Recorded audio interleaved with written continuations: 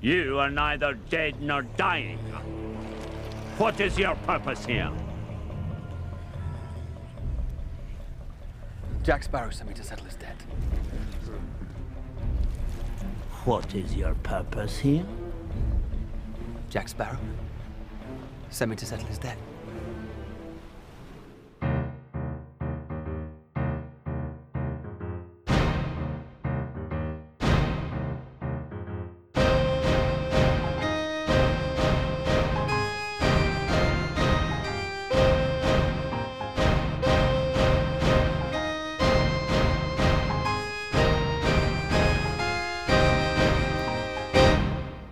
Hey. Hello. Hi. We are back. How you doing, Camden? Pretty good. Excellent. Yes. Yes. It's been a very short time Such a since short time. We last recorded. Absolutely. Seamless. I'm Seamless. sure to you, Yeah. Loyal viewers, listeners. They're not viewers. It's No. a podcast. to you it will seem like we just recorded and watched the first Pirates movie Yes. and immediately moved on to what we're doing now. We're making some headway. And hopefully it will, because that's definitely what happened. Yeah, totally. We didn't. There were no gaps. No gaps. No. Yeah. So anyway, as we say, we have obviously just watched the second installment of the Pirates of the Caribbean franchise. We would like to, what's the word? Enforce, make clear. Yes. We will not necessarily be doing all the Pirates of the Caribbean movies Yeah. right away. Because to be fair, guys, we just never know when that franchise is going to end. No. But also, we might just want to break it up. It seems like a good approach with this pirate-themed podcast to start with the first 3 of these, since we have done the first one. Yeah. But who knows what might happen Yeah, after that. we might just get wild and crazy after that. Yes. You don't know. Anyway, yeah, sorry, this is a really poor introduction to say, welcome back to Pirate Parlay, second episode. Dead Man's Chest. Dead Man's Chest. That's Came what out, it's called. It is. Came out in 2006, 2006, I believe. that's right. The Glorious Time. It Do you was wanna... probably a summer movie. Oh, it was a summer movie. Yes. Yes, sir. I want to say that the third one was also a summer movie. I don't remember. Well, I know that it came out in 2007. It did. It came was out a year you know, after. a double movie event, which was Yeah. quite common It at the was. time. Yes, this is one of those fun ones where the first one was made and people were like, this is great, you get a sequel, you get 2, and they're like, awesome, we'll shoot it back to back. Like So they like did. the Matrix, Exactly so like The relevant to Matrix. our previous experience here. Mm-hmm. Dipping in. And similarly received Yeah. by the public. Yeah, that's Because accurate. well, there are benefits to making 2 sequels at once and downsides. Yes, I especially. actually think for this particular case, it was mostly benefits. Like the flaws of the movies do not have much to do with the fact that That they they made shot them it at the back to same back. time. That actually worked out pretty well for them, I think. I mean, did it though? Because there were a lot of hurricanes. Well, I don't know if we can blame the hurricanes I'm gonna blame the for hurricanes. any sort of troubled results in the actual movies. Yeah, I but- think they got around it, but it was Yes. a lot. Well, I mean, clearly they did have they 3 years incorporated to it. do like a follow up from the first one, which came out in 2003. Yes. So they had some time. I mean, they were probably mostly done filming both, I imagine, by the time this one came out. Yeah, I think they had to do some pickups though because they had to have, evacuate for storms and That stuff. makes sense. Yeah. But that's not the point, is it? No, we're No. not here today to talk about the third movie. Mm-mm. Talk about the second. Stay tuned for the third.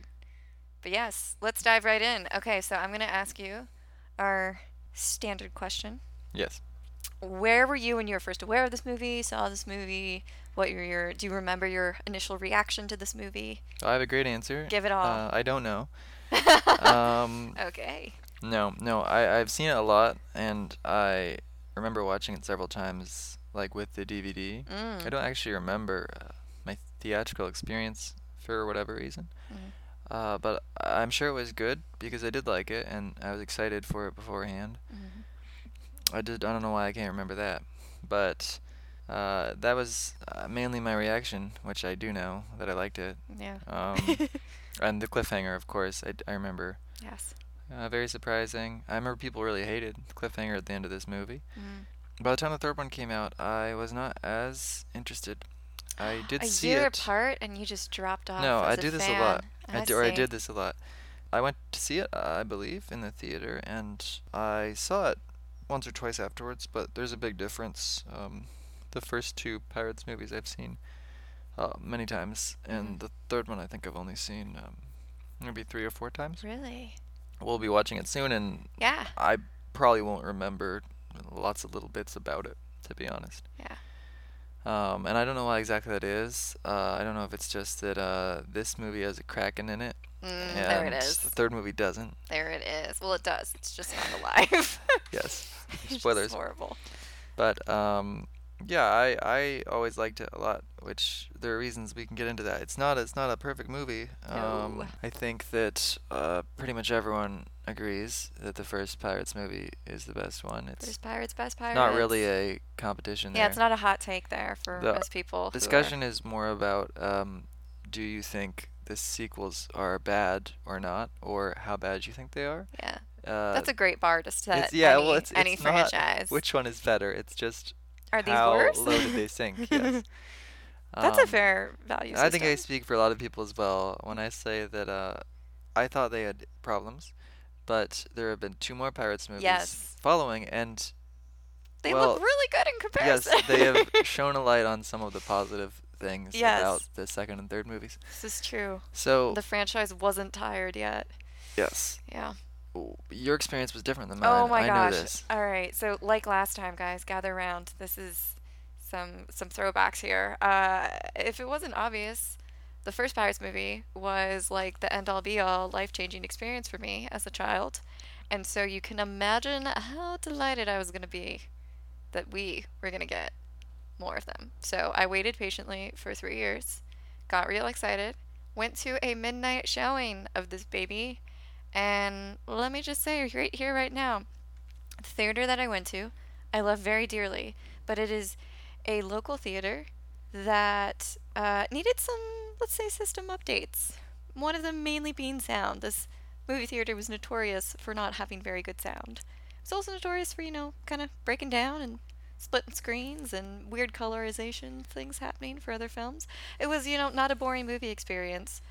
But unfortunately, as a result of this hyped up midnight crowd, you think, you go to midnight movies and you're like, yeah, people cheer, you're not going to catch every line, you get excited. This was not the case. We were very quiet, and the reason is we could not understand what anybody was saying in this movie. So the joy of seeing this movie was slightly diminished. Though I must say, it really added to the tension of when they finally opened the titular dead man's chest, because we literally didn't know what was in the chest the entire time. So most people, if they watch this movie for the first time in theaters, they're told in Tia Dalma's hut what exactly is in the chest. And then when the characters actually dig up the chest and press their ears to it, and then they hear a thump thump, the famous, infamous thump thump, they'll be like, oh my god, it's real, it exists. And then they open it up and you get the heart, right? So take out Tia Dalma, take out any reference to a heart going thump thump in a chest. We did not know what was coming because we could not hear it. And I would say that was probably the general reaction for the audience, aside from my mother going, oh my god, when Barbossa came down the stairs. It made everybody laugh in the audience. Yeah, I would say that we had no idea what was going on because we could not hear anything. So my reaction was confusion and disappointment because I was oddly didn't like it, and that's a weird thing to feel as a small child who's become suddenly very invested in a franchise and realize that every installment is not going to be as amazing as the previous one. So that was a bit of a hard blow for me. Disappointing. But, yeah. I know you had a better experience with the third movie. I did. Well, so we'll get to that one. Our situations are somewhat reversed. Yes. In that respect. Yeah. And I think, unfortunately, that has colored my view of the second one because, like you said, our reverse experiences with it. I've seen the third one a whole lot more than I've seen the second one because I did not like the second one that much when it came out. But that is also because I could not follow the storyline because the sound was so terrible. I must say, the background, I don't know what was with the mix or what it was, but the background noise was really great. That's really nice. Stirring, nice music. That's which good. We will touch upon. The music. It's always in this nice one. when you can hear. It's nice when you the can hear music. something. Yeah. It would be great if it was dialogue and exposition, but No. sometimes we can't get what we want. So yeah. Unfortunately, you did need that. Yes. Because it is a little convoluted. That is kind of the runner throughout the following series after one. Is Which they try and get a little bit more complicated, a little bit more Yes. nuanced with, you know, the betrayal and whose motivations are conflicting with whose. I will say up front, Yeah. this doesn't bother me. It's one of the main things a lot of people bring up about the second and third movies. This convoluted plot, double backstabbing nonsense. Yeah. I don't mind that stuff. Mm. I think there are other problems. You know what a but distinct problem is? what is the Orlando's distinct problem? shirt is only off in this one and not the next one, and that is a key difference. I mean, it sounds like it's positive for this one. It is a positive. It's definitely weighing in its favor, for Alright. sure. Yeah. Well, we'll keep that in the box. Yeah. Take that box. Can't be contained. We're taking it out of the Um, box. So we were talking about this a little Or the beforehand. chest. Yes, in the chest. See what I It's did? it's a double meaning. It is. There's a double There's a meaning. lot of layers. Yes. So we're going to give a super quick summary like we did Oh. last time. Can I do it? Yeah, because you're much better at it than I am. I don't know if that's true. No, it is. Like a one-worded, not one word, a one-line summary. Yes, I did listen to a podcast recently where they seem to enforce a rule of trying to summarize everything in Yeah. a minute. We should have which followed that rule for our last podcast. is harder or easier depending on the subject. Yeah, But I will do my best to be succinct. go for it. So Dead Man's Chest, Mm, right? It would be better if I planned for this. Yeah. What? So at the beginning of the movie, Will and Elizabeth, our heroes, are supposed to get married, but it's not happening for some reason. Our breeding pair cannot breed. Because this short British man has shown up. Well, they're all British, aren't they? But he's an evil British man. And It's a distinction, guys. yes, he Not tells them, everybody who has an accent is evil in this movie. he's blackmailing the two of them. He's like, this wedding isn't happening because we're gonna Arrest basically you. arrest both of you, and we might kill you if we want, unless you help us find Jack Sparrow, because we need him, because we're the evil East India Company, Boo. and he can help us find, well, the Dead Man's Chest, it turns out. Yes. Well, this is gonna be hard to do. This movie is convoluted. It is. That's happening This at is the why start the of first the one movie. is beautiful. There's cursed pirates. That's it. What is happening with Jack is that he is in mid-mission, and he is already looking for this thing Mm-hmm. preemptively, Yeah. this chest. And there's a lot of convolution there. He's looking for a key to then look for the chest. Mm-hmm. But regardless, I'm gonna skip over the part of the movie we'll talk about. After many Various excursions, adventures. Jack finds his way to the House of Exposition that you mentioned. Tia Tia Dalma's Dalma's House of Exposition. who tells For them that those the who are- chest, yes, contains the heart of Davy Jones, who it turns out is after Jack, who we also find out is after him because of a deal that was made previously that was not mentioned. So there's a lot of backstory happening here. Yes. And basically, the rest of the movie mainly involves People fighting over Will and this chest. Elizabeth have both sort of looked for Jack separately, and Jack himself is also running and trying to find this chest, because if he finds the chest and the heart, he can control Davy Jones Mm-hmm. and stop him from, the murder and the death Yeah. and the taking of the Black Pearl and all that. Yes. So basically everyone's fighting over this chest, which is what ends up being the climax. It's just that it takes a lot of complicated stuff to get to it. Yeah, it is structurally weird how this movie is set up. We were talking about it on rewatch, and it's not clear what Jack is doing for about the first half of the movie if No. this is your first time watching the movie. So I hope that my explanation resembled that feeling Yes. of not making any sense. Yeah, I think we nailed it.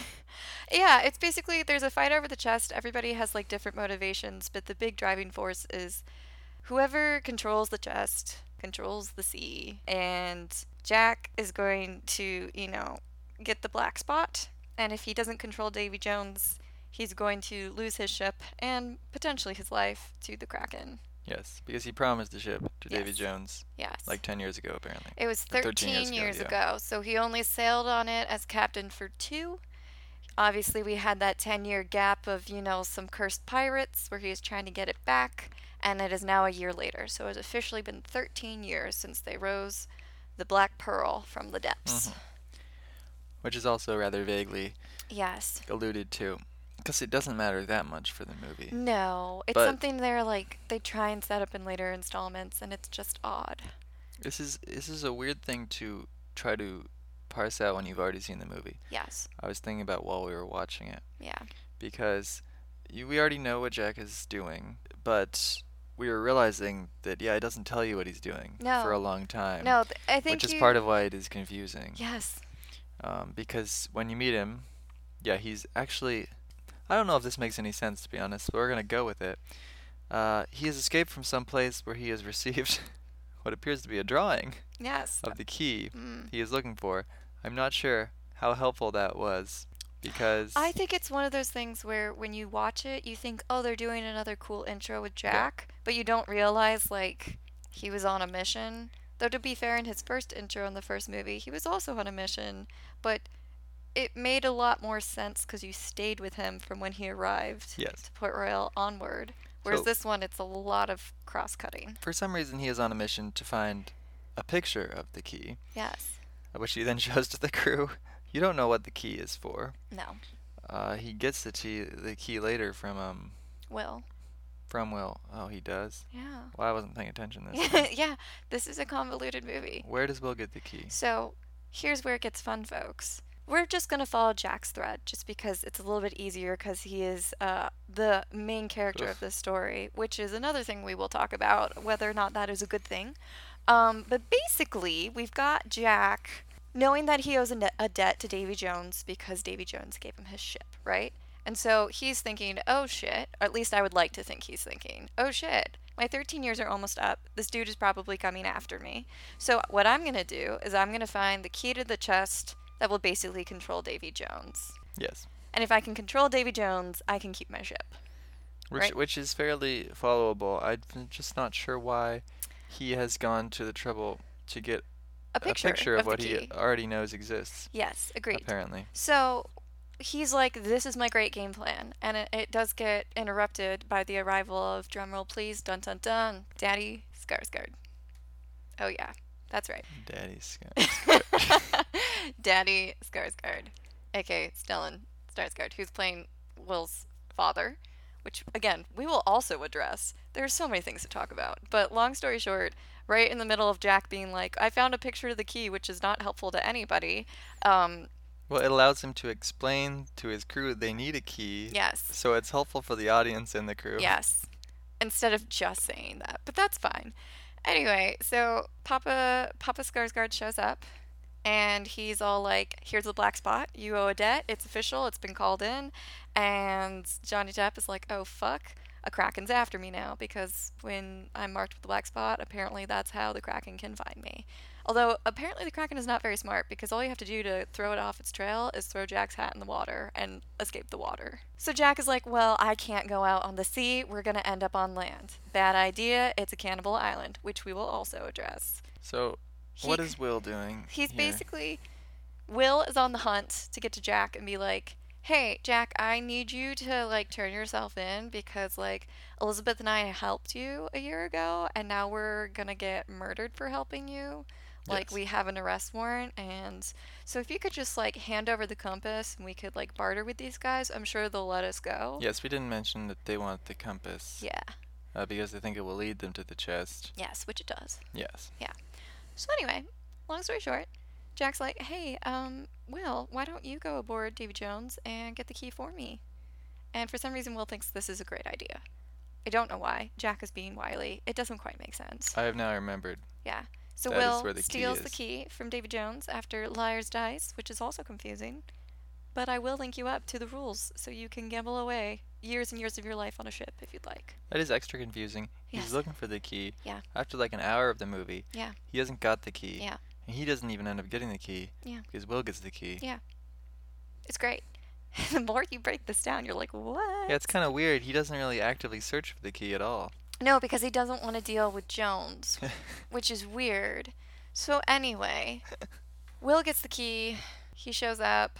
I don't know how... Oh, and then they fight over the key because they open up the chest. Oh, no, they open up a chest to the chest, and then the chest won't open, and then Will shows up looking dramatic, being like, what's up, man? I got the chest, and And he also has you the screwed key. me over. Yes. Or the key, yeah. And then they fight over the key, and that's what the big wheel is for. Yeah, so the weird thing is that it all comes together in Yes. a way that results in the elements being in the right places at the right times. But getting But- there is a smidge tricky. Yes, I think that the strangest part, really, thinking about it, is what Jack is intending to do Yes. with Will. I think there's a because lot of he seems to send stalling. him off in a way that makes it seem like he wants him to get killed. Yeah, But it seems like he actually wants him to take the key, but he does not say that. And then luckily he happens to arrive with the with the key. key. Yeah. Very confusing when you think about it. Mhm. So, I think that's a big problem with this on a whole. But we're gonna stay positive. We're what's gonna. weird is that when you watch it, it's fairly followable. It's just Is that when it you try to though? explain it, it's very not. confusing. Yeah, which is not a good sign. Well, because when you're watching it, they like find the chest. Yes. And you're like, oh good, they found the chest. Well, they need the key. And then Will shows up out They're of the like, water "Oh, and he's they-" like, I have the key. And you're you're like, like, "This great, is of course, great." perfect timing. Yeah. But then in retrospect, you're thinking, well, What? if Jack didn't know Will was about to show up, how was he planning to open the chest? Was he gonna It's a go good after Davy question. Jones and bargain? Well, I guess it's possible that his plan was to take the chest, of course. Yeah. He wasn't necessarily going to open it and remove. Then why is he looking for the freaking the heart. key? Or the picture of the key? It is confusing. It's confusing. Maybe he or- just sort of gave up on the key part. And he's like, I like the chest. And he thought he'd just take the chest, yeah. Yeah. I don't know. The point is, it's very convoluted. And We're very to be confused. fair, the first movie is a little bit complicated, but it is very easy to follow all the plot threads because it's a very tight movie in sense of that, like, I don't think there's any extraneous scenes. One scene is pushing something forward to the next scene, or if it's not the next scene, it's building up character and momentum. Yes. I cannot say the same for this movie. Well, I do think most of the scenes in the movie, except for a specific section of the movie, do serve to do something or other, whether it's plot or character. It's just that the order they're in is not always the order that makes The the most logical sense. Yes. And getting to the back to the basic idea of pirate movies and what they're for, Yes. I think there's a fundamental reason for most of this, which is that Set this movie is this movie is based around set pieces and spectacle, which of course is very present in the first movie as well. Yeah, I think the if you key- looked at the Black Pearl and Yeah. tried to boil it down, you would get like, well, near the beginning, there's a big pirate invasion. Of course, at the end, or I should say not at the end, like in the second act of the movie, there is a big ship on ship battle. Yeah, yes. that is sort of the centerpiece. Ship on ship action. Yeah. Hello. And then there's lots of other little things in between, but those are some of the really big set pieces that aren't just like Jack and Will fight in the blacksmith, which is fun, yeah. but it's a bit different. It's not like a enormously expensive set piece. It's a How dare small- you? That donkey got paid more than anybody that day. I love that Yes. donkey. He also makes a reappearance. Well, it's smaller, so it's Yeah. it's less built around this stuff. It was also cheaper, of course. I mean, the Dead Man's Chest was at the time like one of or the most expensive movie. Yeah, I think Ever? the completion of the original trilogy, the last two installments, were one of the most expensive productions all Yes. around. It's insane. So you need that money on screen, I guess, Yeah. and you do get the impression that they thought of some good ways to spend it, and then built the plot around those ideas. Mm-hmm. But So- the plot doesn't quite make sense. This movie, the second one, largely revolves around this big set piece at what we will call Cannibal Island, Yes. and then slows down again, and then features. But basically, it's the end, isn't it? Yeah. It slows down for a while and saves most of the rest of the action for the last 30 minutes or so of the movie. Well, I mean, you do get the Kraken attacking a ship that Will's on, Yes, so that's an action set piece. which is definitely a set piece. It's just not as long Yeah. as the other ones. It is And- pretty spectacular, though. Yes, but the main one that really throws things is the Cannibal Island thing. Yes. Because this, not just this sequence, but like once you've passed the intro and this sequence, you're ending up about an hour into the movie, which is when Jack and crew all go to Tia Dalma's place, Yes. mysterious, enigmatic Tia Dalma, to get information on the plot. Yes. Exposition hut, here we come. Essentially, He's like, my compass isn't working. Why isn't it working? yes, that could have happened at the beginning of the movie, is what you realize watching it. Yes. That's basically when the plot starts. They key you in with Fun. Jack Yes. telling his crew they're gonna find this key, but nothing happens there then because Yes. he basically runs away for 45 minutes Yes. and then returns to actually He actively returns to doing the what he was plot. trying to do. Yeah. Some other stuff happens with other characters, like during that sequence, Will gets linked back up with him. Mm-hmm. So it's not like no narrative work is happening here, but it's clear that that could have happened in just a random scene, like where Will meets up with them. Yes. And instead, it happens in a very lengthy sequence that is there for, action and comedy and spectacle. Yes. And has its moments, but is clearly the worst part of the movie as a result. Yeah. For several reasons. It's weird. What I think is generally a positive about, well, all these, but the Mhm. second and third Pirates movies, there's always little bits peppered in that are fun. Yes. It's not like any of these sequences just go on and forget to do anything a movie is supposed to be doing. They do remember to keep things going in some way or another, but it's still rather distracted. Like, you also get reunited with, the comedy relief duo Yes. guys, who I can never remember the Forgetting names to of. tell. Yes, Yeah. Glass Eye and Shorter Man, who are They're for pretty hens. pretty great in this movie. I Yeah. have to say, like, most of their stuff is very good. Yeah. And they also meet up at this island, which I think I was commenting on when we watched it. It's pretty funny because, much like other parts of the movie, it doesn't make a lot of sense. No. But you're much more inclined to go with it because they're funny, I think. And they're very likable. So Will shows up at this island where Jack and everyone is kidnapped by cannibals because someone told him, I think they went over there. And so he goes over there. Logic. And our other two guys, Pintel and Rigetti, right? Yeah. They show up at the island Yeah. for no reason whatsoever. No. Because the script has introduced them into the plot. Yes.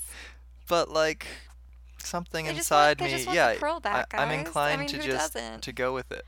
I think this is just a strong example, and maybe we can section this off, of many, many moments in the sequel that feels like sequel-itis, where, as I like to call it, we're going to give you the greatest hits of all the thing you loved about the first one, and replay it in the second one, and it's like a weird little inside joke between the movie and the audience.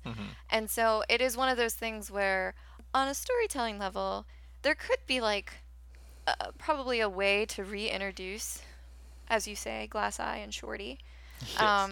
back into the plot and have them there for a reason. But since, their introduction is them just rowing and being like, haha, we're gonna get the pearl, just gives off very strong vibes of like, we all know you guys like these guys from the first movie, so we're just gonna bring them into the second movie. Yes. And the same with a lot of other elements of saying pop it when they're fighting Elizabeth, briefly threatening her with their swords at the end, the whole running joke about rum and losing the rum and why is it always gone, and then when Elizabeth shows up and he's like, hide the rum. There are just like a lot of elements that they're like, we know what the audience liked, what moments that they liked in the first one, let's do a nod to that. Although they noticeably mostly appear in the beginning of the movie. Yeah. As if they're trying to reassure the audience. It's all that stuff you loved last Yeah, time. you remember those eunuch jokes you couldn't get enough of? They're Yes. back. Cannibal Island, baby. Cannibals and eunuch jokes all at once. It's a lot. It's not for the best scene in this movie. I think, more broadly, like we've said, there are structural issues here. Yes. On a smaller level, the cannibals, not super great. Not super great. Uh, Aside from the fact that it just like is a weird 20-minute detour for a Yes. weird spectacle of like bone cages and Jack is like a fruit kebab. It goes borderline cartoony, like Wile E. Coyote with those sequences. And like, not to say that the bone cage isn't enjoyable. It is. It's just a weird detour, and like we said when we were watching it or rewatching it for the podcast, we're like, this feels like they took a pirate movie trope of being like, and now we're in the Caribbean and we've headed to Cannibal Island Yes. and we're gonna have an adventure. And it's like they took that and then like just injected it with like 21st century steroids, but it Yeah. just doesn't play as well. It's a old-fashioned idea, and Yes. it isn't really. It's mostly played straight. It is Which just results in like it doesn't feel specific enough to be like offensive to a specific group of people as much as just feeling like they wrote in generic cannibal tribe number 3. Yeah, or which is something almost, into I the would script. argue, is worse. Because it's It's just a like, very oblivious kind of Yeah, they're like, it's just going to thing, be I a think. fun action adventure romp that you see all the time in pirate movies. And we're like, is it necessary to the plot? Not really. Because, like you said, the plot doesn't kick in until, like, Tiadama Exposition Hut. Yes. And they're like, oh, but it's a fun set piece. You're like, is it though? I don't think that the existence of the cannibals is the worst part in itself. If there's a worst part, it is clearly Johnny Depp and all his lines of, just trying to talk in their language, which is a I very, am Chief, Big very Fire. Yes. old-fashioned sort of joke where the entire joke is just, They're going to eat their him. language is silly. Yes. And he's going to make fun of it. Yeah.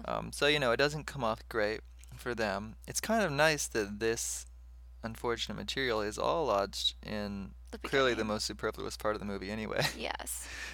Because it just feels like the whole section is a little misconceived. Mm-hmm. As you said, it's also, I would say, more cartoony than the rest of the movie. Even though Absolutely. the movie is a little bit heightened compared to the first one, it's never quite so much as in this sequence. Yeah. I enjoy some of it, though. I think we talked about this. The crew, I like the crew who are all kidnapped. I think they're very fun. Yes. They have this, ridiculous sequence where they where they are trapped in hanging Bone cages. yeah, bone cages Yeah. under a cliff, Call it and what they it have is, to Camden. It's bone cages. yeah, They said they ate half the crew.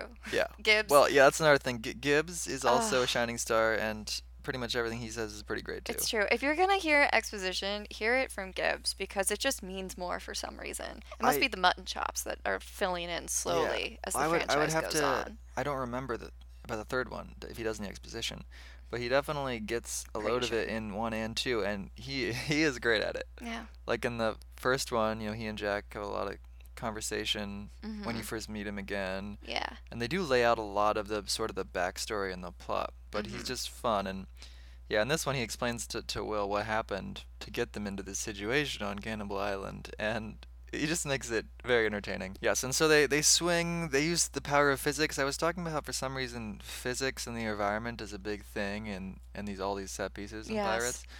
It's very noticeable here where they use momentum to climb these bone cages up the cliff. And then roll their way Yes, to and then freedom. roll down in a manner that might make you think, how are they alive? Yeah.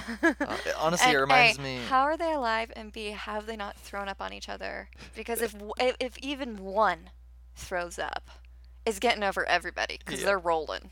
Rolling. It reminds me of the Hobbit movies Mm. and how people described certain sequences in them as being like a roller coaster ride or something, where Yeah. it's like it doesn't feel like a real thing as much This as is the most amusement parky it will ever get. yeah, it's like these no longer feel like things that could happen to real people. Yes. It's They've become superheroes now. yes.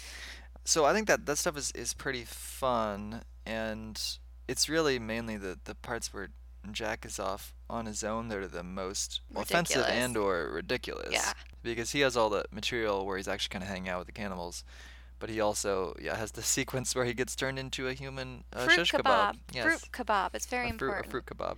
I think there are some interesting elements that they were trying to introduce throughout the series, and one of the big things is obviously the East India Trading Company. And there is like a really curious moment where Jack is trying to escape, and he is going through the village and searching for like a knife or anything to cut his ropes loose. And he discovers that the East India Trading Company has stuff there. Mhm. Now, whether or not that's because sailors before them have come and, been eaten or not, it's clear that, like, even on Cannibal Island, which this is not great, like, even with the quote unquote, I don't know how else you would call them, they're presented as savages because they eat people. Yeah. Even the East India Trading Company has spread so far. Yeah, it feels like a brush at some sort of deeper Commentary that that they is never quite nail in this one. Yeah. I know there's a little bit more in general with the trading company in the third movie, and I actually do enjoy some of how that plays out thematically. But it definitely isn't touched on that much in this one. Yeah, they're just trying to show an extended like sphere of influence And, you know, it is also kind of a running commentary with the Tom Hollander character. Yes, Cutler Beckett, Yes. who I'm sure we'll talk about more. He is also more prominent, I think, in the third movie. Yes, but he is, you know, a And- lot of his scenes are dominated by the fact that, like, he's in an office with a map and they're literally filling in the map as he's talking to be like, the world's getting smaller, guys. That's something I actually like about Yes. the also about the making two movies at once structure. Mm-hmm. That he is so transparently a villain that is And having a great mainly- time. He's mainly being set up for use in the third one. Yes. But because you know it was made at the same time, it does feel like, okay, I'm willing to wait There's a for little him bit to more really leeway. Yeah. for him to enter the fray. Mm-hmm. And it kind of is nice because he just has a little bit more setup, and we can talk more about him, I'm sure. But Yeah. I think we basically covered why Cannibal Island doesn't exactly Yeah, work. it's not great, and it's a weird thing to be like, this is just kind of like a side adventure for you guys. It wasn't, I don't think it was handled super well. But on top of that, it's like Jack's interactions, and then the fact that they're trying to be like, look, even the East India Trading Company spread here. It's like, I get the intent to be like, the world is smaller, and like, you can still go on crazy adventures, but like, it just is not awesome. Yeah. So, like, plot convolutions aside, generally I feel like after this, the movie is a lot tighter, and I like it a lot Mm. for various reasons. But Do you have a favorite scene or line, and who's your favorite general. character in this movie? my favorite scene? I have a favorite sequence. That's fair. right? You That is know, fair. Go I for think it. that the final act. Well, I guess it's fair to say, not the whole thing. The end of the movie, when they're on the ship with the Kraken, is also great. Mm-hmm. But my favorite bit is slightly earlier when they are on this other island where they find the chest. I think pretty much everything that happens there is great, and it's a large part of why I like the movie a lot. I feel like it all kind of rides on this moment where they manage to get almost everyone in the same place and give them all reasons to fight each other in fun ways. It's like the ultimate culmination of doing set pieces right. It's not like this is a very deep You or take anything. that back. There are other parts of the movie that have more pretenses to being deep, and some of them are good and some of them aren't. Mm-hmm. But this is just a fireworks of like fun blockbuster action It is filmmaking. the height of popcorn Um, summer I flicks.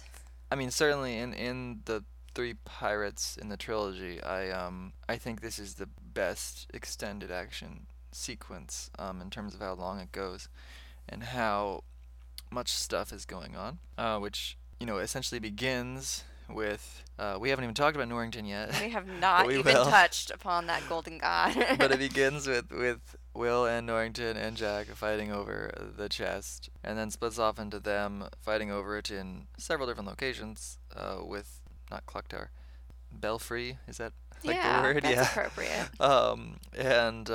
And then on this enormous wheel, which is definitely my favorite part.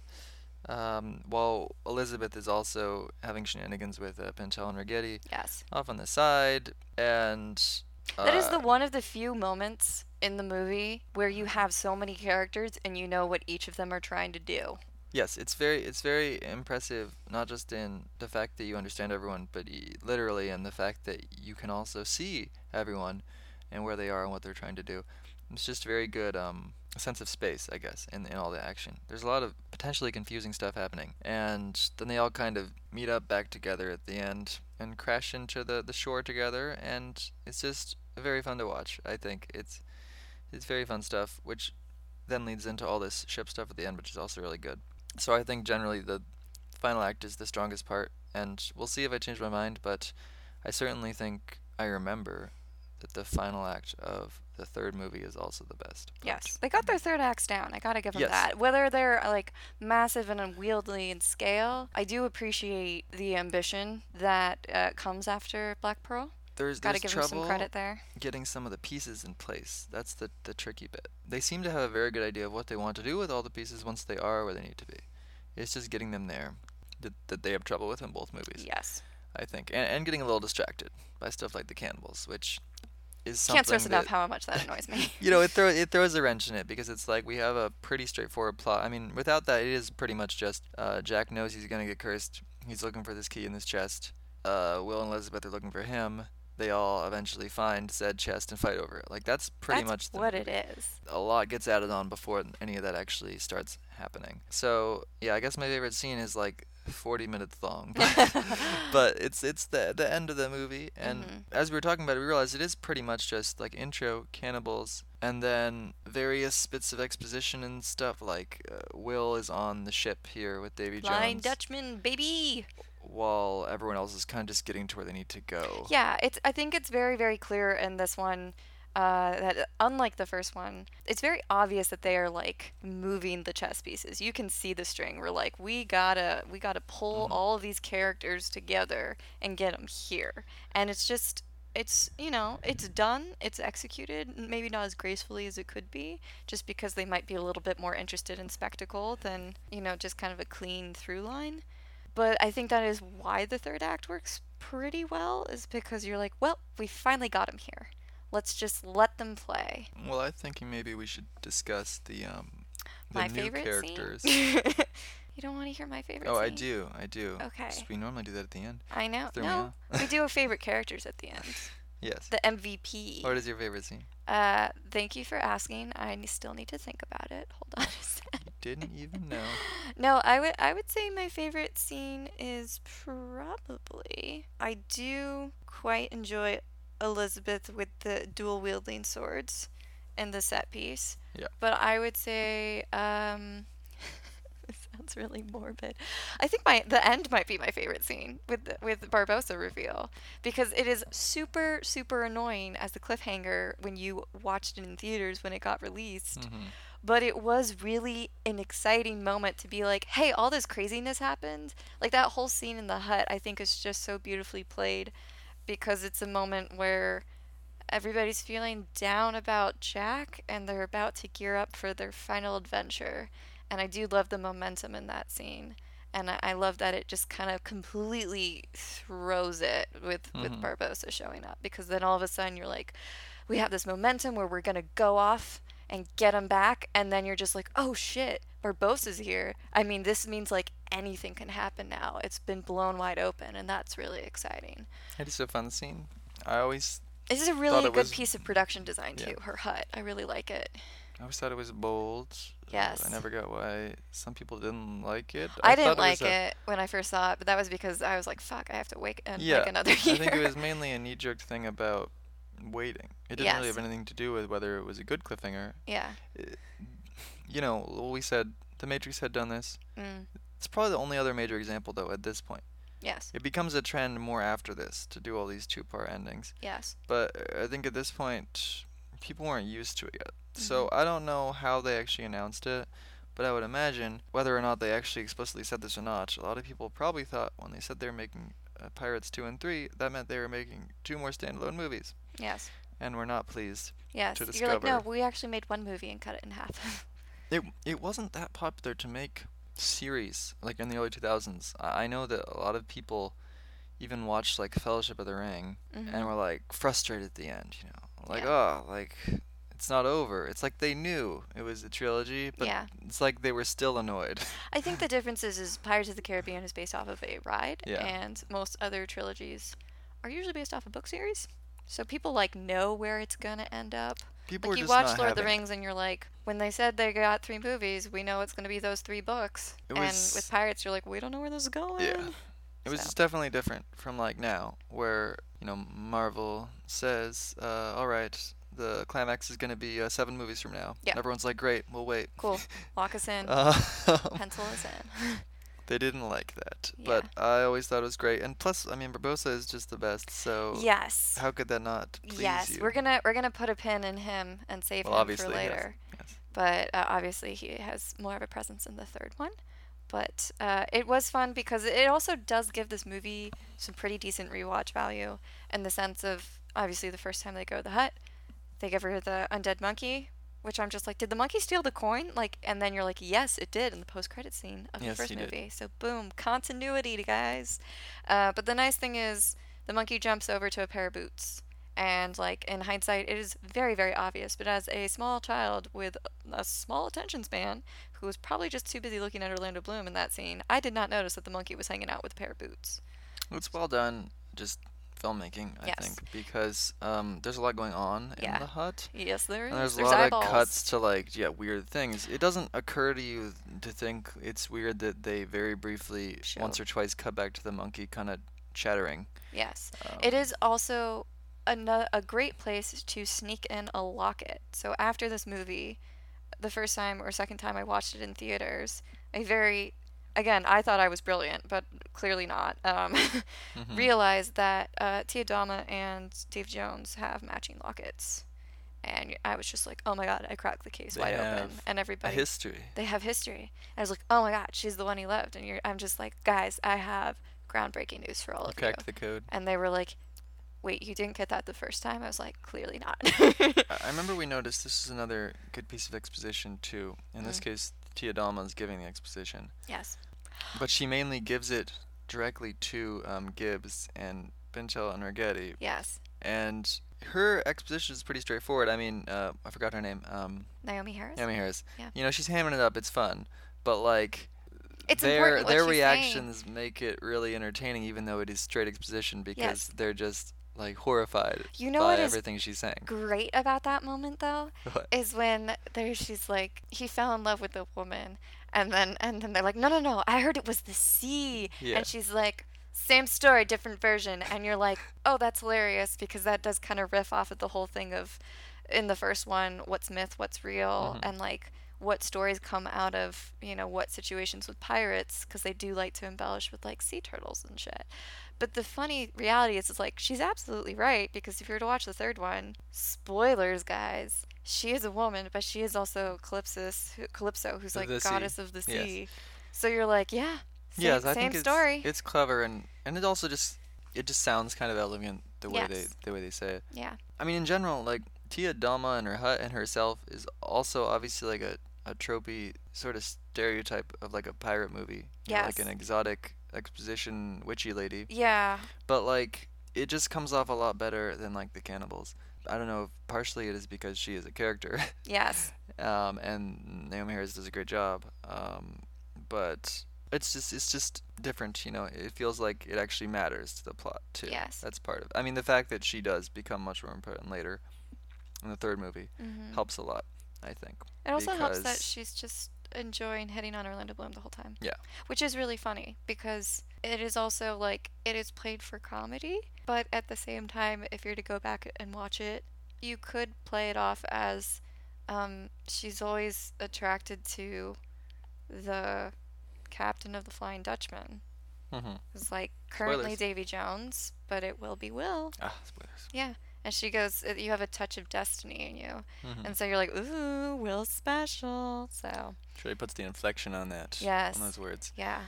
Um, But I think that's probably my favorite part, is like stuff with her in the hut is really interesting. Especially after you've been given all the exposition. I do like the ending scene. the Plus- scenes have a lot of atmosphere, even though when I was younger, I definitely skipped them all the time to get to the action parts. Fair, very fair. I also, this is another fun thing. I love stories about movies where you have like behind the scenes sneak into it. And this is one of my favorite instances where I think it's kind of very well known that obviously they did not tell everybody on set that Barbossa was going to be walking down the stairs. They were told that it was going to be Anna Maria, played by Zoe Saldana in the first movie. Which is foolish of them to believe, because she's never come back. No. So sad, though. Wasted. Wasted, I tell you. But the best part about that story is the reaction shot that you see in the movie, the one that they chose to use, is the proper reaction that all of the actors had when it was revealed to them live and in person that Barbossa was the one coming down the stairs, which is great. And I think you can see, like, they had to cut away really quick, because I bet everybody was like, what the fuck? What are you doing here, Jeffrey? But it does make me giggle just thinking, like, okay, guys, we have to nail this take. We'll probably do it again, but like, we really want to nail this one. And just like Jeffrey Rush is just in the background being like, oh my god, I'm so excited. I'm going to eat an apple. It's going to be great. I'm going to just scare the shit out of everybody. That makes me happy. Yeah, for some reason, I was very amused this time thinking about, a lot of times when they do stuff like this, it's like, jump scare to the actors. Yes. I think it's funny for some reason because he actually has lines to deliver. And it's like a slow reveal. Yeah, Obviously, they so cut. it's like you're gonna get their reactions, but in the moment when they did it, that means that they were all kind of still shocked, and he just had to kind of continue to do his just thing. being Barbossa Yeah. and ignore the fact that he was probably, really enjoying their confusion. Yeah, He had to stay in character like a pro. Yeah, You you know. fucking nailed it. I mean, they could have just done another take from his side, but that's not the point. Yes, but the point is that happened, and that's exciting. And Yes. it is fun to think about, obviously considering the first one with Johnny Depp's performance and it just being like loose and wild and really fun. And obviously moments of improv, that there are still moments of like the unexpected and ad-lib Spontaneity. and spontaneity that snuck in there. Why don't we talk about our main cast and such? Yes. And before we move on to our new people. Yeah. And starting with Jack, Mm. because he's definitely the linchpin of all discussion about Pirates movies and their sequels. Yes.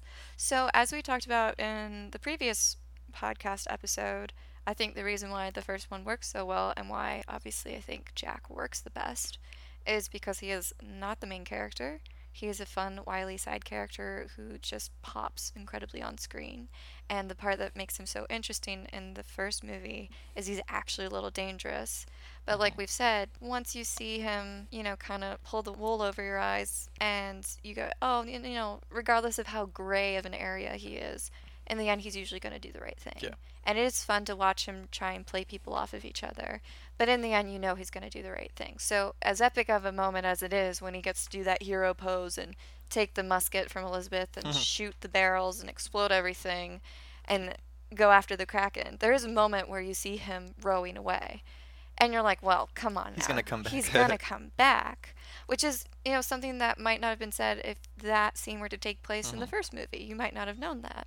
I think that the fundamental change, of course, also that they have written a script.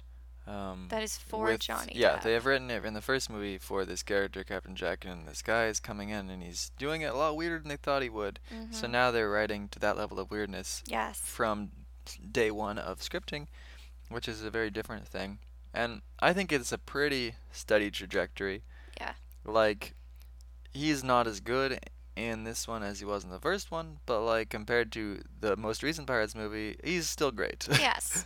I think they are able to safeguard him a little bit in the original trilogy, or at least the original sequels. Well, the main difference is that not everything works anymore, I think. Yes. Some of his callback jokes are a little groan-worthy. Some of them are great. Yeah. Some of his various new stuff is great. Some of it is a little excessively zany. Yes. But a lot of it still works. Yeah. It's not like this is broken. It's just like, oh, it's not We've as seen fresh. it before. Yeah. I do think the fun thing about him, again, in the first one is he is usually a few steps ahead of people. Mm-hmm. And in this one, since his plan is, whether intentionally or not, convoluted to both us as an audience member and his crew, it is hard to tell just, are you really how many steps ahead of people? Like, you're Yes. still very good at manipulating people, clearly, as evidenced by his ability to get Norrington to immediately turn on Will in the middle of their sword fight. Yes. And I think the best moments for him like that are when he is getting people to use the compass Yes. that is meant to show you exactly what you want the most Yes. to basically direct Convince to them. whatever he wants the most Yes. by just persuading them that they want it too. Those are his most one step ahead clever style moments. Yes, but everything else, I mean, it is fun to see a character who's usually like a couple steps ahead be like, oh shit, I don't know what I'm doing. But you never wanted to be a couple steps behind everybody else. And to be fair, and something that helps this movie in particular, I think, is that the end goal is obviously that he is going to lose. You know, and then Yes. they're going to save him in the third one. Yeah. So he can't perpetually be 3 steps ahead of everyone Yeah. because otherwise he would win. Yes. So I don't think they necessarily. This is positive. I think they don't make him worse by just making him dumb. He's still like jumping around people. They Yeah. just make some of the other characters also able to be good at that. And you know what happens at the end of this? Fundamentally, the reason I guess that he loses is because like Norrington gets in outmaneuvered ahead him. of him. Yes. Yeah. So it doesn't feel like he was outmaneuvered because they just made him stupid now. Like, the person that got around him feels like they did legitimately, I guess. Yes. Which is nice, at least, because it's like, oh, he lost, but it doesn't feel like He lost fairly, because yeah. the script said so, I guess. Yeah. Um, I also think one of my favorite things about the first movie is he gets to interact with the main antagonist a lot more. Obviously, they Yes. are saving this whole Davy Jones showdown, the meat of it, for the third one, but he has very little interaction with Davy Jones. And which is funny because he is trying to pit a lot of people against Davy Jones to get what he wants, most specifically Will. And it's funny because it's like he's clearly scared of Davy Jones, but since we don't see them interact that much, it's like it plays off more of like you're just terrified of the Kraken. and the one Which scene is where legit. we do is actually pretty great. Yes. Where Davy Jones appears in his telescope. Yes. In a pretty magical shot. Yes. But yeah, it's being held off for later, Yes. essentially. Yeah, you can kind of feel that pull too when you watch it.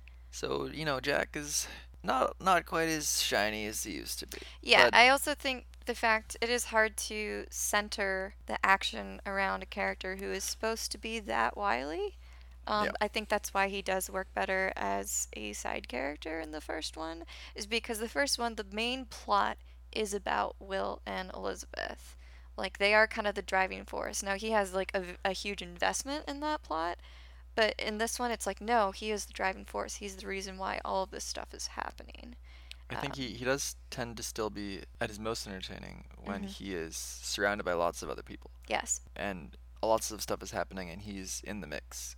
When it's not just him all by himself. Which reminds me, though we haven't touched on it at all, but I do really love the scene in the middle of the movie at Tortuga. Yes. Which is very fun and funny and Yes. also has some fun action-y stuff as well. Agreed. So I think Jack is like, you can still root for him, which is important. It's just that he doesn't have a lot of that nuance on various angles. Yeah, they he went did for before. definitely went broader with him, which makes sense. I mean, they like I said, it is a sequelitis, greatest hits. We want people to be like, hey, we know that you guys like that, so we're going to reference that. And obviously, a lot of that falls into his lap because he came up with so many fun and interesting, spontaneous things in the first one that people really, caught on to. So there is a Now- lot of rum jokes with him.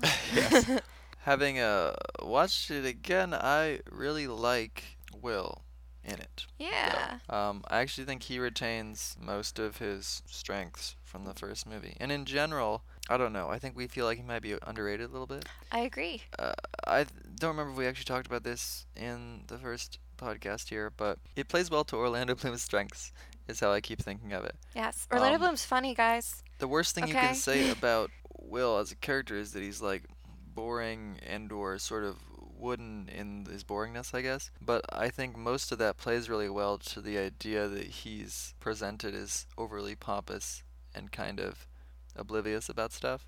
I think he's a little self-righteous, Yeah, but in a fun way. it's you like all know? these things, the movie is aware of all of them. Yeah. So for me, whenever he might slip into being laughable, I guess, Yes. the movie wants you to laugh. Yes. And he's actually pretty funny. He might be funnier in this one than he is in the first one. He certainly has a lot of funny lines. Okay, guys. He says, all right. So my favorite line reading of this entire movie is when he's like, "I'm not leaving without Jack" on Cannibal Island, and then they turn and they do that magical moment of Jack running like a lizard, and he just goes, "Time to go," and it just makes me laugh so hard every Yeah. time because I'm like, boom, Orlando Bloom, you got that comedic timing. I also like it when he stumbles dizzy out of that wheel at the Yes. end.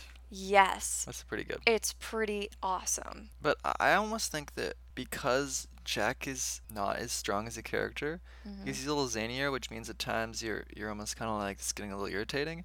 It kind of makes me like Will more at times because he's often there kind of being like, "Be serious, Yeah. Jack," and you're kind of thinking, "I also would like you to." Be So it serious. like puts you more in line with him as a viewpoint character, whereas in the first movie you're more likely to be, on Jack's side, thinking like, Yes. "Ha, this kid's stupid." Yes. It's strange how that works in a kind of a balancing act where one of them is almost improved by the other one being worse. But I like him a lot in it. Yes. We could also talk about Elizabeth. I Yeah. do appreciate that, as we've said before in the previous one, they do not break the world with her now learning how to Mm-hmm. use swords and wield them because, god damn it, Keira Knightley could have just been a stunt woman in another life. I think she's very, very good at that stuff. How's the And- sorting in this movie? I mean, it's like I can't even tell you, man. Like there's no proper sword fight. Proper sword fight. Yeah, there's a fucking wheel of fortune going there. I can't do much about that. I mean, obviously Orlando Bloom's Orlando Bloom, so he's still really great. But I mean, they all are. But I will say, like, Keira Knightley goes for it, and I super appreciate that. There's some more sorting in the third movie. Yeah, a little bit more for sure.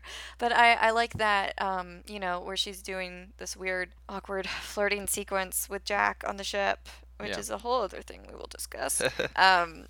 She says, like, you do know that Will taught me how to use a sword, right? And you're like, yes, that's literally the one line we needed to be like, it makes sense. You guys have been together for a year. You're going to get married. You went on this adventure together in the previous one where you didn't know how to use a sword.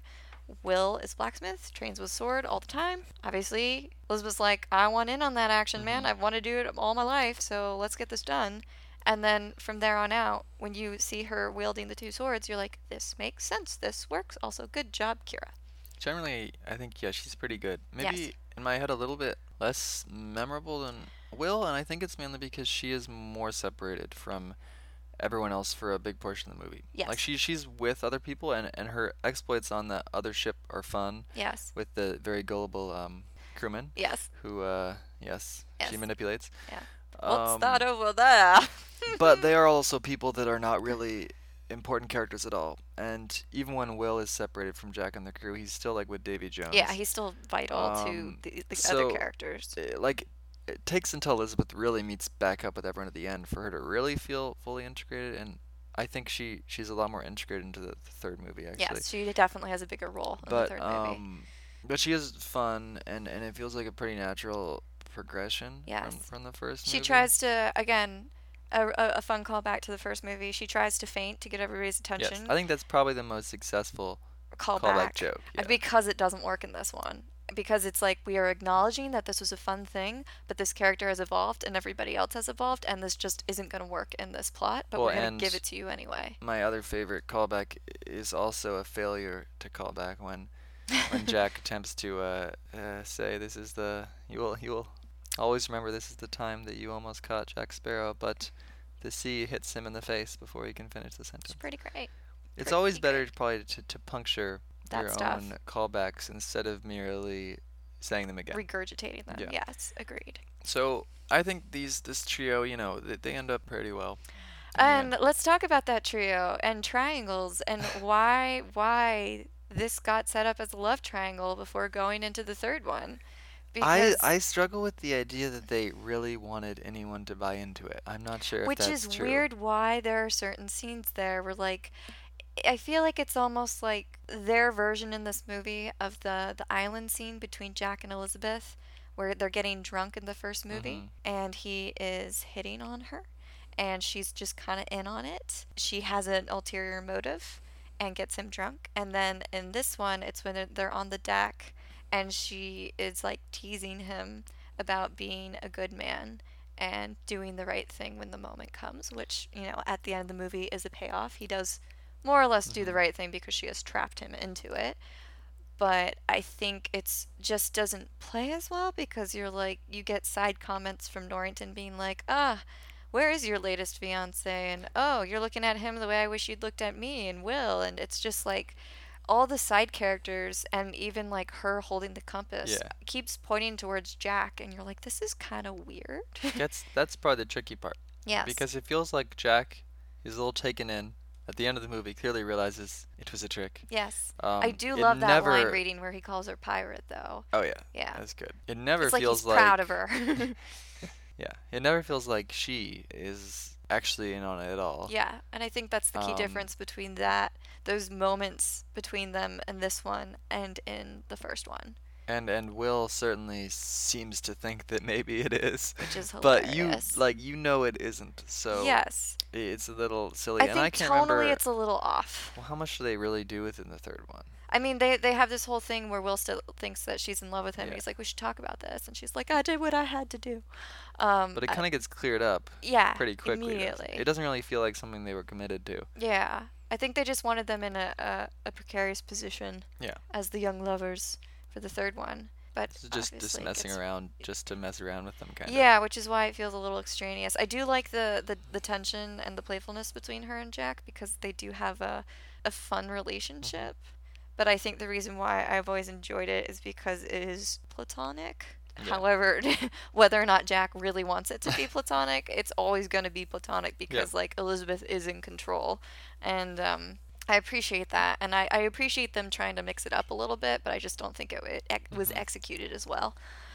Especially considering like where everybody ends up in the third one and how much the first one is dependent on Will and Elizabeth just kind of hopelessly being in love with each other and not being able to articulate it, and then finally at the end they do. To be like, okay, you guys went through this adventure and now she might be like totally into another pirate. She And one just she's likes already spent time with and has been like, nah man, shutting you down. So, someone who was mentioned who clearly would like to be, or used to like to be part of this love triangle square, Yes. is Norrington. James And Norrington. I don't know What if has he the counts as world an done to you? old or a new character, but he's probably my favorite. Yeah, I think he's So- my favorite. He really was already quite entertaining in the first movie, but he But has now he's taken dirty. a He's step like up. Aragorn. He looks. I just like him better when they're dirtier. I don't know if it's quite the same. No, it's the same. Covered in mud and yeah, all that, yeah, it's great. Um, Love it. but he's pretty great. I I was- mean, the dark, edgy thing is really, really entertaining on him. It's a fun evolution too because at the end of the first one, you have this idea of if there were no sequels, you could just imagine Norrington chasing Jack to the ends of the earth forever. Just kind of that fun adventure trope of being like, and then, you know, they chased each other into the sunset and had many adventures, and it was all good fun. And in this one, it's like they take that idea and completely run with it because the first time you see Norrington officially in Tortuga, they're like, what's your story? And he's like, my story is the same as your story, just one chapter behind. And it is great to think like, oh no, he was actually chasing them and he was crazy enough to go into a hurricane to get him and it completely destroyed him. And here's where he's at. And it's such a fun character direction because if you're just to look at him in the first one alone, you're like, I could not have bet money on this is the trajectory he's on, but I really enjoy it. I like how seriously they take him as an asset Yes. to be used. He's already fine. It would be fine if he was just there to be the guy who. The Commodore again. He's sort of. Oh, I was in his new role. I mean, Yes. like to be the guy that basically makes all the really snarky comments. Yeah, that's fine. And kind of punctures Jack's whole mystique over and over while he's on the crew with them. Which he kind of does in the first Um, one, but they bring it full tilt into this one. Yeah, he fulfills that role very well. But actually using him more heavily in the plot to make him steal the heart Yes. and deliver it to the East India Company and just generally Restore himself. yeah almost grab the plot and be like I'm important I again. grabbed the plot and ran away with it, literally. It's I don't know, it's a testament to the fact I think that they realized how much they could probably do with him and with the actor Jack Davenport, Love him. We love you, who Jackie. I know that it makes me sad, but I generally quite like his story in the third one too. I think they handled him very well in terms of just I just wish they hadn't killed him. they I know there wasn't much treat more him they could surprisingly probably seriously. do. The Yeah. fact that they're actually able to get from him being so funny to him being funny in a different way Mm-hmm. to giving him an actual arc that results in you actually It's being a sad tragedy. that he is dead It's a is goddamn shame. is Yeah. very impressive. Yeah, I agree. I agree. I also must make a comment on the costuming for him in this movie. I love that he is still wearing his wig, and it is just a freaking wreck. Yes. But I also really, really love his costume because That's good. it's basically the same Commodore costume, but it's completely been faded and just kind of scrapped together and gone through the ringer just like him. And it makes me happy because I think we joked about this in the previous episode. In the behind the scenes of the first film, you know, you have Jack talking about, he's like, everybody just looks so much cooler than me. I look like an ice cream cone. Like, I just look so uncool, and it's great. Kind of how, like, Kira was like, I want swords. It's like they got her swords, and they did it in a way that's logical to the world. And they're like, hey guys, Norrington has a really cool costume now, but we did it in a really cool and logical way for the world. So I just appreciate that little detail. And I like his frizzy wig. It makes me laugh every time. But it He is is just also, fun. Yeah, it's They're very good, oddly, yeah. at the side characters. Yes. We have these various issues with some of the main elements or characters, but it feels like somehow they are able to mostly avoid this I with think like it's everyone because else. the side characters aren't driving the plot, and the plot is so convoluted that you kind of get caught up in like, wait, well, what the hell are they doing with these main characters? Whereas the side characters, I think, are a pretty good constant. Like, They're obviously they've focused. evolved, but yes, they're very focused, and there's a lot of intent behind like what they're doing with these characters, which I appreciate. It is also fun with Norrington. Like I said, there is great rewatch value, and it is fun to track him in the fight when he steals the Yeah, the that's fun heart, too. because it's like it's very obvious, but since so much is happening right now, you could totally misread it the first time you watch it, and then you go back and see it a second time. He's clearly shoving it, in his chestal area. It's a benefit of having that many moving pieces Yes, it's is that great. you can plausibly, for the first time at least, you could plausibly have him, be like, I'll distract everyone else and run off, and the viewer might actually think Oh my God, that's he why he's doing sacrificed it. Yeah, himself. Such a like good man. they might not figure it out at first, Uh-huh. unless they notice exactly what he was doing. I appreciate that. We should also talk about our main man, Dave Jones. I was gonna save him for last. Oh, okay. Who else do you want to I talk thought we about? should briefly touch on Mr. Beckett Yes. before we talk about him more in the third movie. Tom Hollander is the best, guys. Yes, I am biased here, So biased. but he's not in the movie that much. No. I think he's very effective. I think Yes. we were very appreciative of the scene where Elizabeth corners him at night, Yeah, that's a great scene. and he sort of talks about what he wants her to do, and they're trying to make a deal. I He's just very good in it, and he is menacing, and it's I think thematically very good in the second and third movies in general, that they have these fantastical villains, and they have this very, very grounded human boring kind of villain, and he's more sinister. yeah, and he's like more hateable. He's not as fun. Yeah. I love that scene between him and Elizabeth because it's a great moment to see how she has evolved, and as evidenced by her escape when her father tries to help her get her to a ship and the ship's captain's died. Fun fact, I believe that in some sort of like behind the scenes or something, the captain that Cutlet's evil man kills and was like, ho ho, he's dead. He had a letter written in your hand or whatever. The man who dies is supposed to be Jim Hawkins' dad from Treasure Island, which apparently, he is dead, and they get word of it. Well, guess who killed him? Our dude. It's a tragedy that we never knew about. Exactly. Fun So, times. I mean, that's the biggest scene That is that Mr. Beckett has in this movie, really. and it's fun because it starts with the caveat that Elizabeth is much more politically savvy than her dad. She doesn't trust the system in the way that he trusts it because she knows that it does not work, and so she's come to negotiate herself, which is a fantastic use of like, look how much agency she has. She's always been very political when she's had to like interact with the bad guys, as evidenced by the first one with Barbossa, where she negotiates, stopping the hostilities against Port Royal. But it's a great moment for her to be like, oh, look, she's, still the same Elizabeth that we love. But then when she tells him, like, there's something you need to know about this place, and he's just like, oh my God, I do not care about cursed treasure. Not at all. There's so many more, like, magical funny. chests in this, and it just completely breaks it. Because he's just like, she's trying to be like, I have information. He's like, oh, that thing? Yeah, I'm not interested in that thing at all. And you're immediately like, well, this dude's kind of scary. The world has expanded. Yeah, his ambitions or his sights are set so much higher than any of the highest stakes you get in the first movie. That's amazing. And then, she has her gun and they have a great conversation. And it's like she is very, savvy politically, but also she's definitely leaning more into some pirate tendencies by holding him at gunpoint and being like, you've ruined my wedding night. Yes. So it's a great scene. And it's just nice because you get just enough of him to be like, you're going to be really fun to watch in the third one. Sadly, not a lot of Governor Swan in this movie. True. Um, We do see him without the wig again. yeah, that is fun. Which is fun. always a good time for me. And I don't know how much he does in the third one before He's he dies. dead. You Is don't he just see him. already dead? He's already dead, I'm pretty Wow. sure. We'll have to, don't quote me on that, but Spoilers. pretty sure. So sad. Yep. That's too bad because he's great. Yes. But Want to talk about Davy Jones? I do want to talk about Davy Let's Jones. freaking do it. Bill Nye, also a fave. We are biased. Can't help it. It was like my favorite Bill Nye role. Yeah. He's never been as good as when he had all these tentacles. It's true. Also, let us just talk about how amazing this movie still looks. Looks great.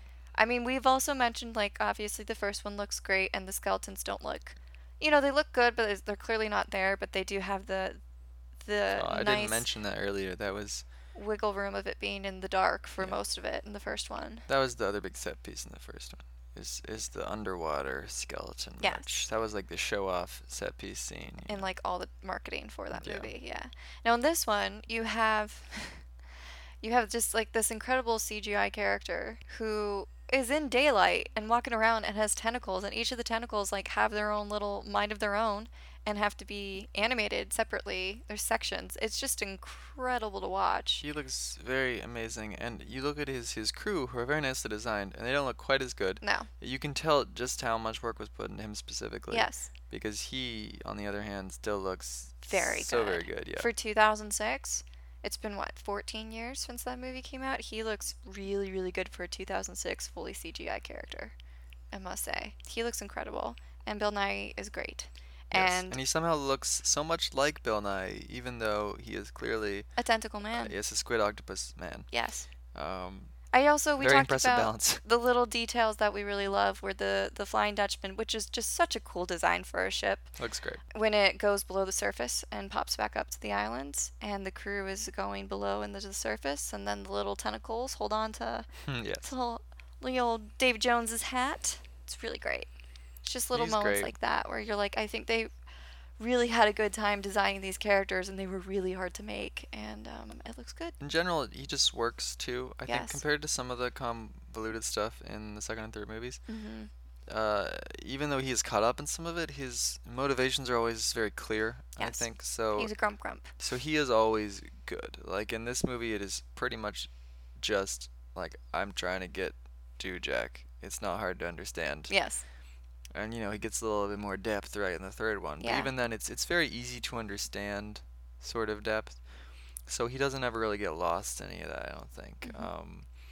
Yeah, he's just great. I mean, he looks great. Hmm. He's very menacing. Yes. He's also just like entertaining though. He has Yes. that great level of hamminess. You know, Yes. like the way he says Jack Sparrow all the time. Yeah, and he spits a lot. Very Scottishly. Appreciate that. Yes, I've always liked his final, desperate, angry yell at Jack Sparrow. I also in this appreciate movie. his musical talents, guys. Oh You yeah, know he's great at playing the tentacle organ, Yeah. designed specifically for multiple tentacles. Yeah. It does make me wonder, because this is something we're going to dive into more in the third one, about the mechanics of the curse and being the captain of the Dutchman. We'll talk about that more, but I do love the fact that they chose like an octopus for him, because I don't think you get much choice in what you're, as you become more a part of the ship, part of the crew, Hmm. and get, obviously Daddy Starsguard gets more and more of a prevalent starfish on his face and becomes more and more like part of the ship, less human. Again, fun character designs, but it is fun that they picked him, and they're like, you know what, this man already had an organ when he was human, and now we're going to make sure that he has a lot of tentacles so he can still play that. That is what the curse dictated. That's He what probably wanted them, so Yeah. he thought this is the plus, is that I can Yeah. play even better now. Yeah, haha, joke's on you guys. I'm actually really content with my life. Just kidding. Yeah, He's and a sad dude. his ship people probably have a great time getting soundtracked always. Yeah. Well, my I think the assumption crew is that digs it. he gets kind of down in the dumps and Yeah. he They're goes like, and really oh, plays the Cap's organ. not feeling yeah. great. Right. He's not enjoying his normal. Which one of you had slaughtering. the calamari? He's gonna be furious. No. It's true. Too soon? I'm sorry. It was low hanging fruit, but I went for it. I don't feel like I have much to say about like Will's dad. I think it's all fine. It's not the most exciting part of the movie. Yeah.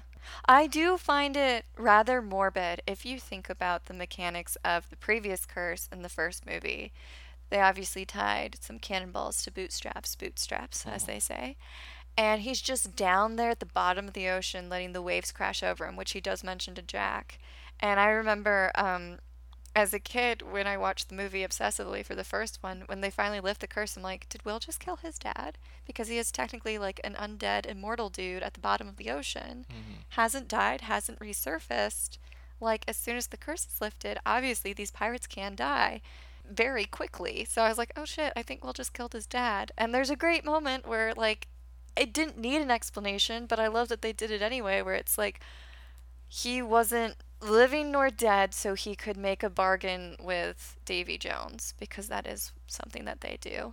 Because they were able to spot Will out when they do that little ritual of be like, you're not dying or dead. What are you doing here? And he's like, Jack Sparrow sent me. Great line reading by Will again. That's a good line reading. Yeah. But it is a moment to be like, oh yeah, Will didn't actually kill his dad when he lifted the curse, because his dad had already made a bargain with Davy Jones to serve on the crew. So he was up off that ocean floor. Do you think he still somehow felt it when the curse was lifted? Like, oh, something is I different? don't know. I would think so, because that is also another like great moment of Rigetti and Pintel being his twice cursed undead father. He just is going from bad deals to worse with some curses on the high seas, and maybe he shouldn't. I was thinking too do much that about anymore. the mechanics of storytelling, watching that one scene where Rigetti, oh god, I forgot how to say their names. Rigetti and Pintel. Rigetti and Pintel sum up I say confidently. I'm sum still up not the sure. plot Yeah. exposition wise, and thinking, I suppose this might be in here to help people who are confused, but honestly, it's not that confusing at this point. It's It just really feels like funny. this is just in here because someone thought it'll be funny if they recap it, which is not the kind of thing you see very often in movies. Just like, this scene has no real purpose. Yeah. But it is funny. We enjoy it. So, I He don't was mind. great. He was great. So, Davy Jones does sort of come with, he's a package deal. Yes. He comes with an even larger tentacle-based friend. Yeah. 2 for the price of 1, baby. Yes. Control the who seas. We all love. We and, do. And it takes quite a a bit. surprisingly long time to show up. I forgot. I mean, that's part of why it is effective, I guess. Yes. But our Kraken, the Our Lord and Savior. I was gonna say the man of the hour, Cephalopod of the hour. yeah, that's the word. Thank you. Here to help. He sort of briefly shows up very early on in the movie when Jack's hat is drifting onto another ship. Yes. He swallows the chip. Yeah. It's a very quick. You know, he made a mistake, guys. We all do it sometimes. Sometimes we don't get the food we want. He swallowed the wrong ship. It's awkward, but like, what are you gonna do? You can't do anything about it. You crushed it. It's too late. Crushed it. But yeah, then he has his big moment when Will is on the other ship later, which is, I mean, it's just a great scene where everything is destroyed except for Will. And God, that crew had it bad. First, No. they thought they were like got a cursed like bride on there, And they all died. and then they all died. It's great that you get that little glimpse because once they send him out for real, you know you're about to get like something Shit's much gonna bigger. get fucked yeah, up. yeah. Yeah, that's I think the A technical correct term. Yes. Yeah. And the Kraken, he doesn't look quite as good as like Davy Jones, but he looks very, very good. Yeah. Another one of And- those, he's not there on screen, but they did a lot of detail work with him. Yeah, I mean, there's that one shot where at the end of the movie, they shoot him out of all the little gun holes in the ship. Yes. What are those called? Portholes. Yes. Yep. Gunner holes? I don't know. So he comes up the second time and he's like, "That's not gonna happen again." Yeah. Like smushes all his tentacles against the sides. He's got some strategy for his hugs. Just when you see all the little suckers coming through the holes, like it looks very good. And the sound is just, haunting. The stuff of nightmares. Yeah, actually, he comes up the second time and he just he's like, "I'm gonna take care of that right away." Yeah. Just sort of stabs He's like- through there. Like, I don't want any of that. Not about that. And I think it's great that they also like they just sort of defeat him, and the understanding is like we're It's- not gonna actually win. It's We're just temporary. continuously They're like, did we trying kill it? You're like, no, we just made it to angry. delay it. Yeah. Their great achievement after so much effort and build up is to make him stop for like 5 minutes. And be like, we can get in one boat. Yeah. Hopefully that works. And it does. And the Kraken has a super great theme song. Ugh, It's the just music. Great. So I Hans will- Zimmer is back in the control chair, Yes. guys. The prime dude for the soundtrack. And like you said in the previous episode, it is not all about just, fun little quick 3-minute themes. No. How long is the Kraken song? It's like 7 minutes long. Yeah.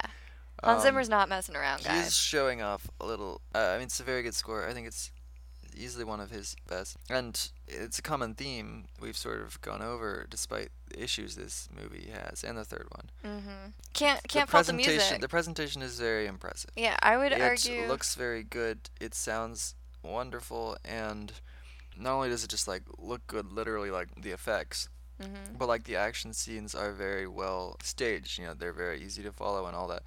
Which means that even when you don't entirely, if you're confused with part of the plot or something, it is just a very easy spectacle movie to watch because there's so much that's going right behind the scenes in so many departments is sort of how I would put it. Yeah. You could say that this franchise has some diminishing returns.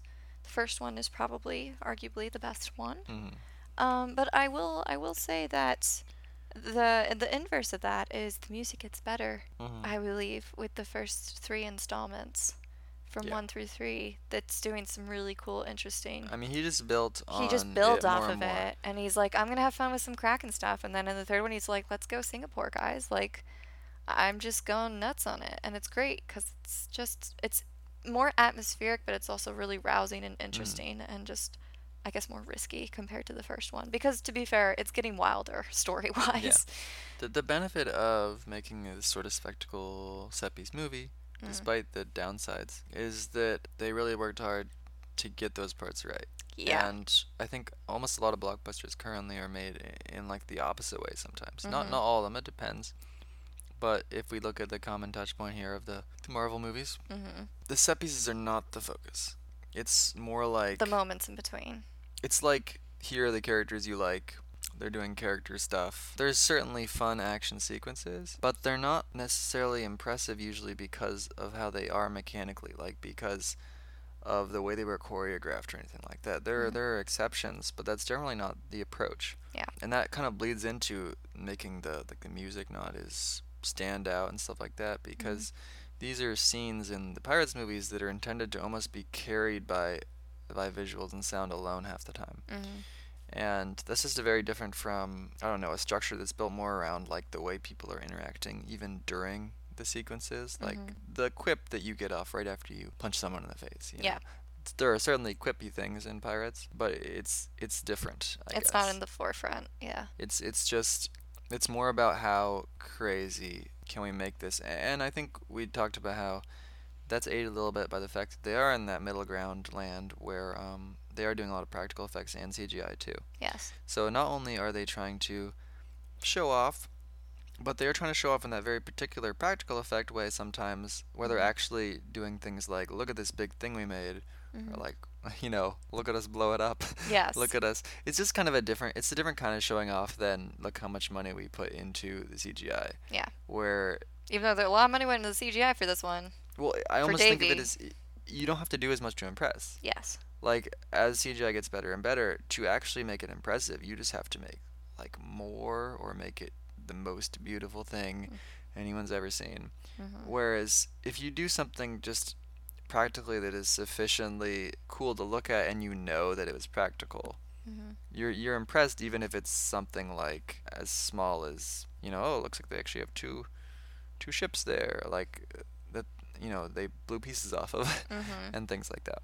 Yeah, I was thinking of that that net full of barrels at the end, where is one of the few parts you can notice more conspicuous CGI Yes. when Jack shoots.